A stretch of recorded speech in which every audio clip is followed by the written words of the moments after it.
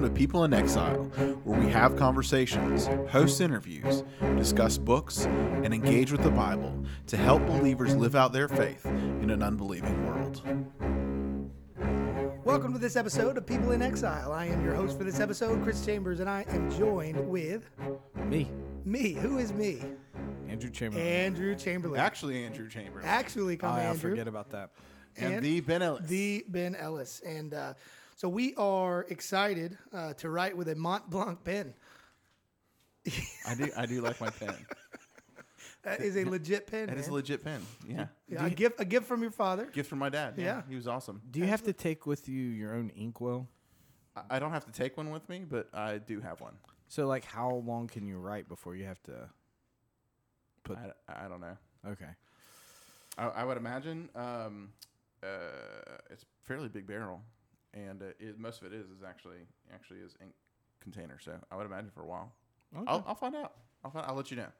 Coming attractions, Ben Ellis. Say how long I can write with a Mont Blanc pen. I did want to mention we did give away a book last time, and it was for we are recording. And do we want to start over? No, we're good. Just seemed like a very sterile start for us. Just kind of. Hey, let's start. Let's set the bar very, very low, and then we can only get better from there, right? Well, maybe. There's no guarantee. We'll see. It is a Monday morning, right?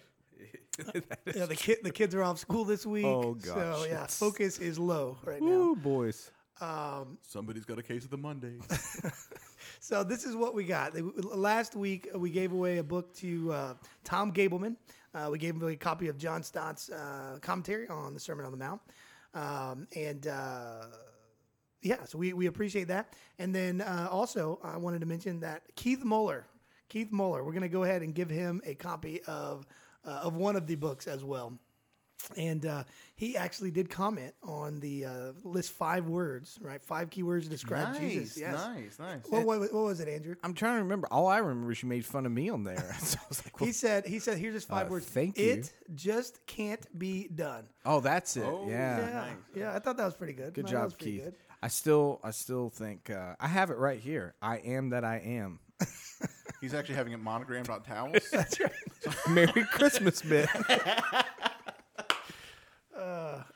So, also I did point to a Joel Osteen book, not recommending you go buy it But necessarily. we are giving one away. Well, no, but it is called The Power of I Am is what it was, not The Great I Am. So I just wanted to clarify that. Well, way to go, Keith. Thank you. We appreciate it. Absolutely. Yeah. So I'll get together with Keith and get him a copy. And same thing for anybody else. If you'd like to be in the running for a copy of a free book of one of these books that we're talking about, or the sermon that we're talking about, we have John Stott, we have D.A. Carson, and we have Dr. Martin Lloyd-Jones. And we definitely promise it will not be Joel Osteen. Yes, that's true. Without a doubt. And Andrew is suspiciously silent. And drinking coffee said no words will come out of his mouth at this point. So we will continue going at this point. All right, so we were kind of thinking through what did we want to do to kind of get us started this morning. Again, the next episode that we'll record will be back to the Sermon on the Mount. But we wanted to do something a little bit different. Last week, what we did was talk through the 5 key words to describe Jesus. And so we were thinking through, I know, Ben, you had mentioned possibility of doing, talking through some different worldview type of ideas. Yeah, absolutely. Just briefly describe kind of what you're talking or thinking about there. So a worldview, probably the easiest way to describe a worldview is understanding that a worldview is the lens through which we see the world, right? So when people think about, the easiest way to think about it is sunglasses, right? If you're just looking at the world and then you put on a pair of sunglasses, it tints everything in the world. Right, and if those sunglasses are red, everything begins to have a red tint. If they're blue, everything has a blue tint. A worldview is very much the same way. It's an interpretive lens of how we think about the world around us, and some of the ways that changes how we interact with the world, not only because of some of the things we think, but also because of some of the commitments that we hold. For example, a Christian worldview would have as part of it, right, we would begin to see the world through the lens of the Bible because we believe in scriptural authority. We believe in proclaimed objective, real statements about right and wrong and the nature of the universe. So, yeah, okay. So this idea, let's kind of talk through that for a few minutes. So this idea of worldview from a Christian standpoint, right? I listen to Dr. Al Mohler, right? Absolutely, yeah. Regularly, and he talks about the idea. In fact, I think it might even be his introduction to The Briefing, which is his particular, one of his podcasts. And he talks about the idea of how Christians can look at modern events or current news from a Christian worldview. Absolutely, right? that's exactly it. And so, and again, we, like you mentioned, objectively, objective truth, absolute truth. We have a set standard. It's not moving. It doesn't change. Correct. It's the same today. It'll be the same tomorrow. It was the same, 1,000 years ago. And so, looking at it from that lens, regardless of how society changes, regardless of how culture changes, regardless of what norms go out and what norms come in and what norms will be, the worldview in which we are looking at things will always stay the same. But on the flip side of that, what does that also mean? It also means that if we are coming at it with a different worldview, a different perspective, correct, then it's always going to be changing. Yeah, like one of the prominent worldview issues in American culture right now is that have moved more towards a relativistic perspective of truth and of reality. So like what you believe is true can be different from what I believe is true, and both of those are equally true because they're true to us as opposed to actually true in regards to some, and to use the words you used earlier, some objective standard, some standard that exists independently of either one of us. Well, I'll add 2 cents to that. That Ben's dead on there. That's happening, has happened, is happening. But what's interesting even in that is that worldview is starting to eat itself, because what people are finding out is they cannot. They may practice that in theory, but it will not happen in actual. So there's a lot of, I don't mean that to, hey, ha ha ha on them by no means, but at the same time, it's like you can't really hold that, and we're seeing it now. As an example, you're having certain groups of people that I'll just say one. Used to, we would view some of the feminist movement as more of a liberal left movement, but we're actually starting to see them come against some people in the trans community because they're having a fight because they're saying they're wiping out what true feminism is. Yeah, so it's and I don't say that as a again as a knock. I just said it's interesting because what we're seeing is that people can't hold that true to me, true to you. Yeah, leading into that for a moment. So one of the things I was thinking through or listening to the other day was the transgender movement, and they're kind of using Title IX really as a way to compete, right, with a man, right, who believes talking himself. About like sports. For those of us who don't know what Title IX is, what is that? Just real quick. Well, it just says that all. In college sports in particular, right? Everybody has to have the same access to scholarships, right, regardless of the sport. And so if you have a male program like football, well, you have to offset that with some other. So if you have 25 male scholarships to football, you have to have 25 female to some sport. Yeah, and so. So anyhow, the idea there with the transgender movement is if you're a man born male, right, but believe yourself to be female, maybe even gone through the transition to being female, and now you're competing with other females who are born female, right? There, that's where Andrew, you were saying there's running into kind of an issue with each other because like, wait a minute, this is a female sport. Now you have a born male competing. And a thought that I had is, back when I think we have a case like that going to the Supreme Court. I wouldn't doubt it. And one of the, if you think back to it's like a girls' track case up in the Northeast or something, I believe. Yeah, when you're thinking back to Title IX when it was first being implemented, and what they did is they would set out, all right, well, we have a men's tennis team, we're going to have a women's tennis team. We have a men's track team, we're going to have a women's track team, so on and so forth. And the thought crossed my mind is, could we not do the same thing with the transgender movement? Instead of having a born male now living as a woman competing with women, why don't you just have a transgender, right? You know what I mean? That where that's they're competing together. The only challenge is Title IX. It's an interesting way we're going, but this is all over the place, man. Yeah, that's fine. So Title IX, the challenge with that though is, so you take like a university that is really good at football. So let's say the Florida Gators having a great year, right? That's a revenue driving sport. Their men's basketball is a revenue driving sport. Yeah. Absolutely. Outside of that, they probably do not have a revenue driving sport. There's usually 2 sports, maybe if you're lucky 3, that drive revenue. So what happens is, so that's one of the this is a Title IX conversation, but this is one of the unintended consequences of Title IX is that you have this equal access, but it's actually created a financial burden in some of these universities, and you're seeing it right now specifically in COVID. Because if football is the moneymaker for most of these schools, not just for their athletic department, but I know I'm a Tennessee fan. I know that the football team at the University of Tennessee actually donates a lot of their money back to the university for their own academic programs. So when you create more Title IX situations, I would think that one of the pushbacks, forget the gender stuff, would be from the financial, because like they got to have the, you would be asking an athletic department to potentially add At least 4. 20 more teams, Yeah. 20 more teams that might not drive revenue, that just take money. It'll be. I understand that. I'm just thinking from an equity standpoint. I mean, I don't know if there'd be a whole lot of argument at that point. Well, if you're born male and you're now female, right? I wonder if they would have that many athletes. I mean, again, I don't know. I'm just thinking through your. Yeah, I'm with you. I understand. Yeah.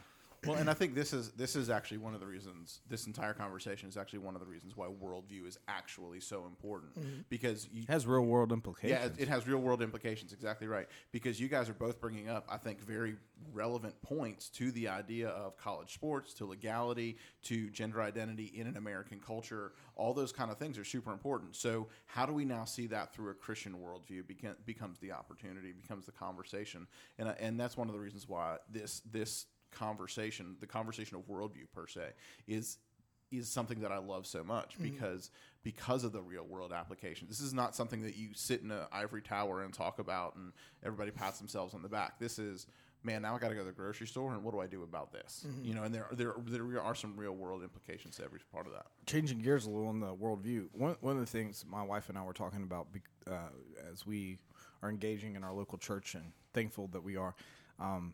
We're talking about discipleship and how that one of the challenge but opportunities for a local church is you're dealing with, specifically with believers, you're dealing with many believers coming from a lot of different backgrounds and at different stages in their sanctification. So one of the things that when we're talking about worldview from a Christian perspective, we have to remember that many of us, including the 3 of us at this table, we have baggage from our previous before Christ days that it's not like we just now we're a believer, we automatically have a Christian worldview in everything and all things, Right. No, yeah. and that's because sometimes when we're having these conversations, I think we put things in neat little buckets, like, hey, here's the Christian worldview and here's this worldview, but the reality is that what happens most of the time is you got something from you got something from all these different buckets, and you're playing those things out. So yeah, and that goes back to the point that you were talking about discipleship. That's why discipleship is so important, is because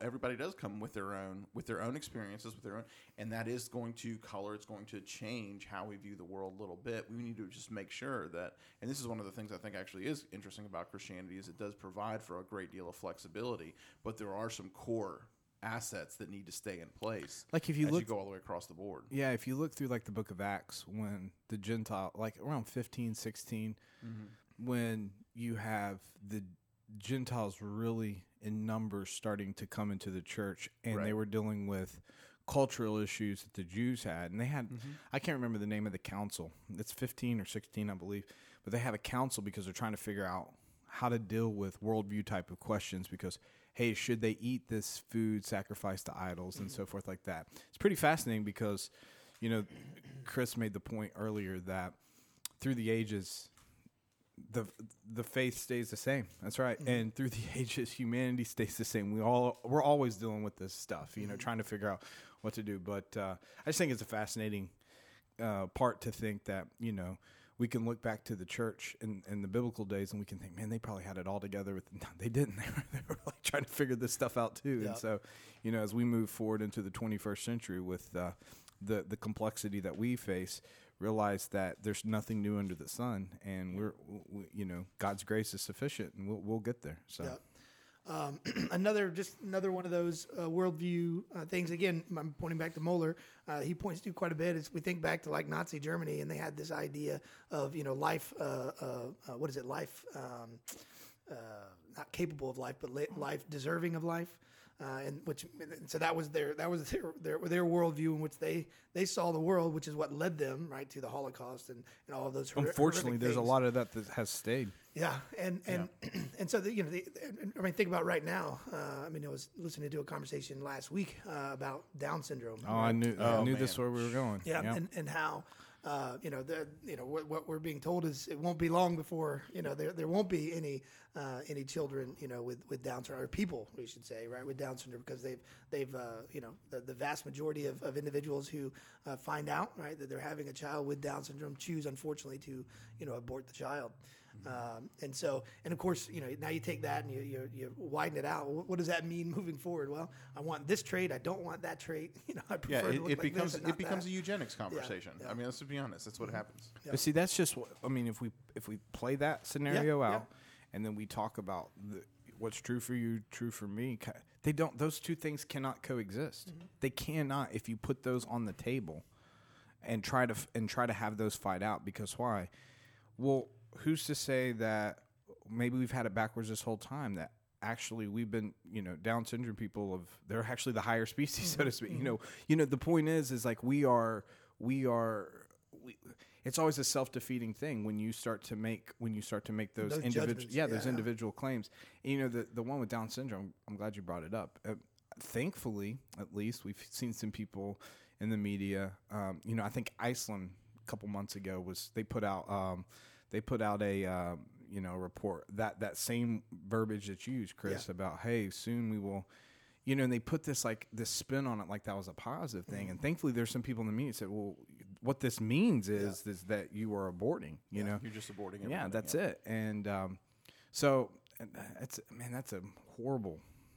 That one really bothers me. And hopefully as a Christian, the way we can look at these things is that every person is made in the image of God. Mm-hmm. And every person is, because of that, is worthy of dignity, respect, worthy of life. And so I think that's kind of our answer to that. Yeah, and that's the word I was looking for. Life, worthy of life, is the way that's translated from the German. How did they put it? Life worthy of life. Life worthy of life? Yeah. So they would make... Meaning there's some life that's not worthy of life, and for those, they would...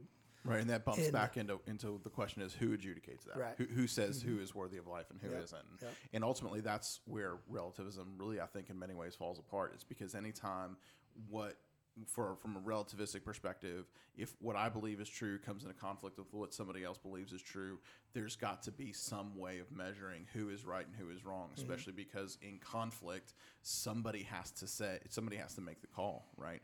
You can see that in legal realms, you can see it in personal realms, you can see that in family, you can even see it in family issues. The question is who gets to say what? And then at some point you have to appeal to a higher authority. You just don't know. We just what don't is know that? how. What is that authority that we're going to use? Mm-hmm. Yep. So, and that's just one example of how worldview impacts everything that we do. It's not so when you start pulling that one thread, you better watch out. That whole blanket's going to fall apart. Correct. Yep. All right. Well, with that being said, I don't. Is anything else you wanted to mention regarding worldview or? Well, let's kind of close on this. So so we're people in exile, right? And we have this conversation about worldview this morning. Great. What are some things that you guys think, and I'll include myself in this, that as followers of Christ we should be doing, growing, learning, participating in, that will help us be the instruments and the examples that God has us to be in the society we find ourselves now? Well, I'll just start real quick. So I think Romans 12:2, right? Do not be conformed to the patterns of this world. And the fact is, our default setting, right, will be to be conformed to the patterns of this world, to be conformed to what we see around us, to be conformed to what is celebrated around us. And so I would start there. Do not be conformed to the patterns of the world, but be transformed, right, by the renewing of our mind. So as people in exile, as Christians here in 2020, or for all time for that matter, we have to be daily in the Word, daily in the Scripture, so we know what it is that God says, right, about Himself, what God says about us, what God says about the world around us, what God says about our duties in this world around us. And by and every single day, right, filling ourselves with that, we are going to be renewed day by day. And it's going to show us, right, when it says, do not be conformed to the patterns of this world, it's going to just show us how different and distinct the patterns of this world are to what he's called us to, even in the Beatitudes and what we're looking in that completely different, worldview that we've been talking through. Oh, that's great. One of the challenges too is that, and that's 100% true. I think the struggle is we've been reading a book with our college students at Northcliffe called Total Truth by Nancy Pearcey. And I have that book. It's a great book. Yeah. It's a great book. It's a great book. It's on developing worldview. It's on building. I think it was a Christian worldview. textbook of mine. It probably was. You said you went to Liberty, so there's a good chance. Yeah. She has a deep Liberty connection, I think, as well. Anyway, but she writes in this book, Christians often live in two separate worlds, commuting between the private world of family and church, where they can express their faith freely, and the public world, where religious expectation, religious expression is firmly suppressed.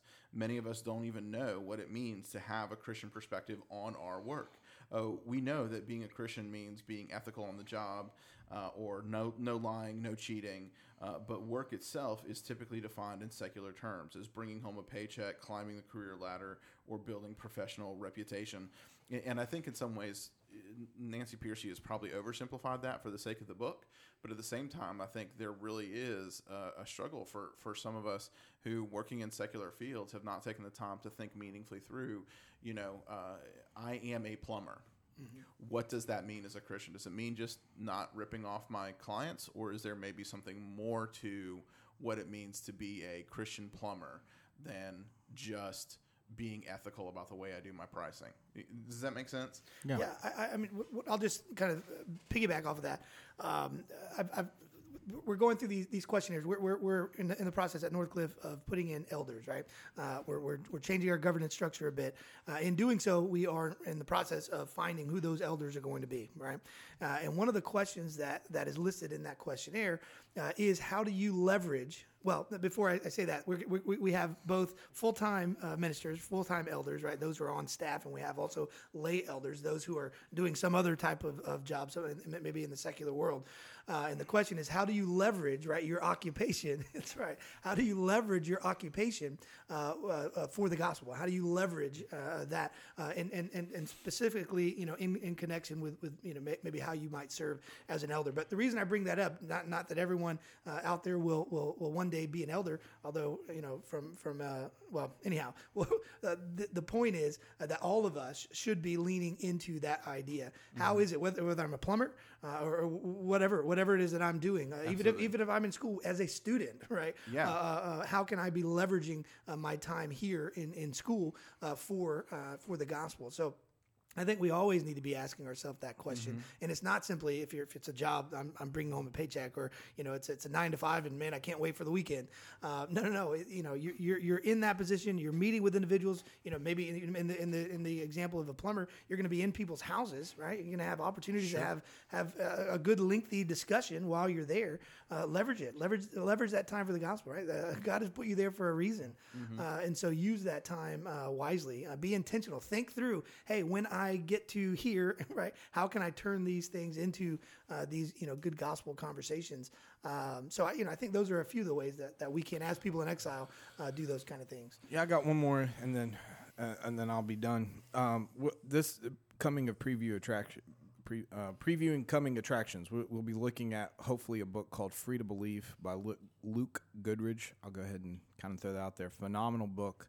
One of the things that this gentleman writes about is how we as believers have to understand that sometimes the best way that we, specifically from a worldview perspective, and specifically leverage the biblical worldview in a culture that does not take that, is patiently suffer through some of the challenges that those things mean. Sure. And that might not sound very encouraging to you and I, but from the long range of things, it's a wonderful thing. As an example, look at the life of Daniel and how he he endured. And it doesn't mean that you, when I say patiently suffer, I'm not always referring to the worst of the scenarios of, martyrdom and all those types of things. But there is this, okay, I am going to be God's instrument, God's light, and I'm going to stick to this standard of whatever we're talking about. And come what may, I'm not going to go from that. And what Luke really points out is that when you have individuals, both men and women, take that kind of long-term perspective, what you'll see is maybe some suffering in the moment for them. They may lose a job. They may, go through some hard days, and we don't deny those. But what you can see is the longevity of that is that becomes like a benchmark, not only for the church, but also for society to say, wait a second. And one example he gives, so Daniel, we all know from the Bible for those of us that study, but one of them is the Quakers. And I didn't know the Quakers' history in our country and how they, as an example, felt so strongly about not participating in war. And they suffered highly for that at the beginning of our country. But because of them, all of us in this, in our culture today are enjoying the freedoms that these individuals gave us because of their suffering. And so it gave me a new perspective. And so take that as an example of, say, the plumber, okay, I don't know what that scenario may be for this individual, but you may have to go through a challenging season, and you don't know how that challenging season may bring relief and freedom for other people and may bring the gospel. So I would just add that to the mix. So The last thing with this is it's the end of November right now, right? We're moving into the Christmas season, right? And I think one of the ways that we can intentionally lean into the gospel during this time is, again, it's become very cliche. Don't forget the reason, right, for the season. Right? super cliche. But one of the ways that we can do this, let's say as a family, right, you can take this period of Advent that's coming up, celebrating the first coming of Christ. Advent kicks off November 29th for everybody not keeping action on the calendars. And so you can start right there. Hey, normally, we just do, the holiday season, and as crazy as it may come, as crazy as it may go, as quickly as it comes and goes, but we don't take any real time to think through exactly what this season really represents and means. So for me, what for our family, what we're doing, it's a new book by David Mathis called The Christmas We Didn't Expect. The Christmas We Didn't Expect. And it goes through every day, right? It has a section in there that you can read that leads up to, right, the initial coming of Christ and Christmas Day. So that's one of the things. They all generally do some kind of an Advent or devotional, guide during Christmas season. Northcliff provided with the kids. They provided a really cool one. Yeah, our kids one did that. Aaron Mello dug that up for us. He did a great job. It actually came from Lifeway. It's really good. We're going to be doing that as well. So, but we're also doing "Come Let Us Adore Him" by Paul David Tripp. Yeah, we're going to be reading through that together as a family too. It's good. We actually did it last year too. Yeah, we do that. We did that one last year, and then we give out candy. To the kids after every night? Yeah. Okay. We have bribery. Okay, good check. Oh, it's awesome. They love it. They come around like, oh, Advent. And it's like you talk about the good things, and then you're like, hey, here's your little piece of chocolate. Yeah. And they're like, woohoo. That's right. Bonus. So anyhow, that's the again, what that helps us from a worldview perspective is to remember that why we're doing what we're doing, why we're being able to celebrate what we're being able to celebrate is because of what Christ did for us on the cross. So again, a really, really good reminder during this hustle and bustle of the Christmas season to kind of slow down a little bit and remember. So Andrew, you going to go ahead and close in a word of prayer?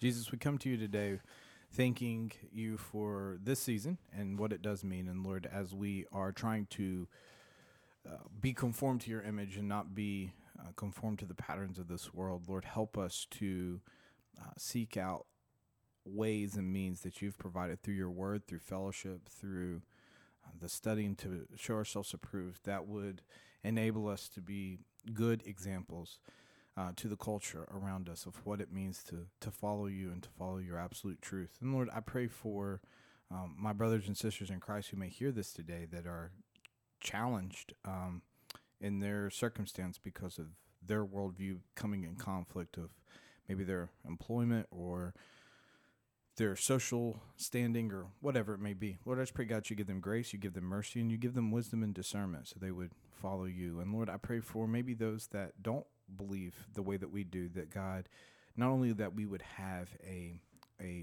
very cordial interaction, but Father, I pray that they would see our good works, and Lord, they would give glory and praise to you. And Lord, we love you, and we thank you that we've been able to have this time together. And we pray these things in your holy name. Thanks, guys. As always, thank you for listening to People in Exile. For more information, visit the website, peopleinexile.com, and make sure to follow us on Facebook. Until next time, keep praying and seeking the welfare of your city.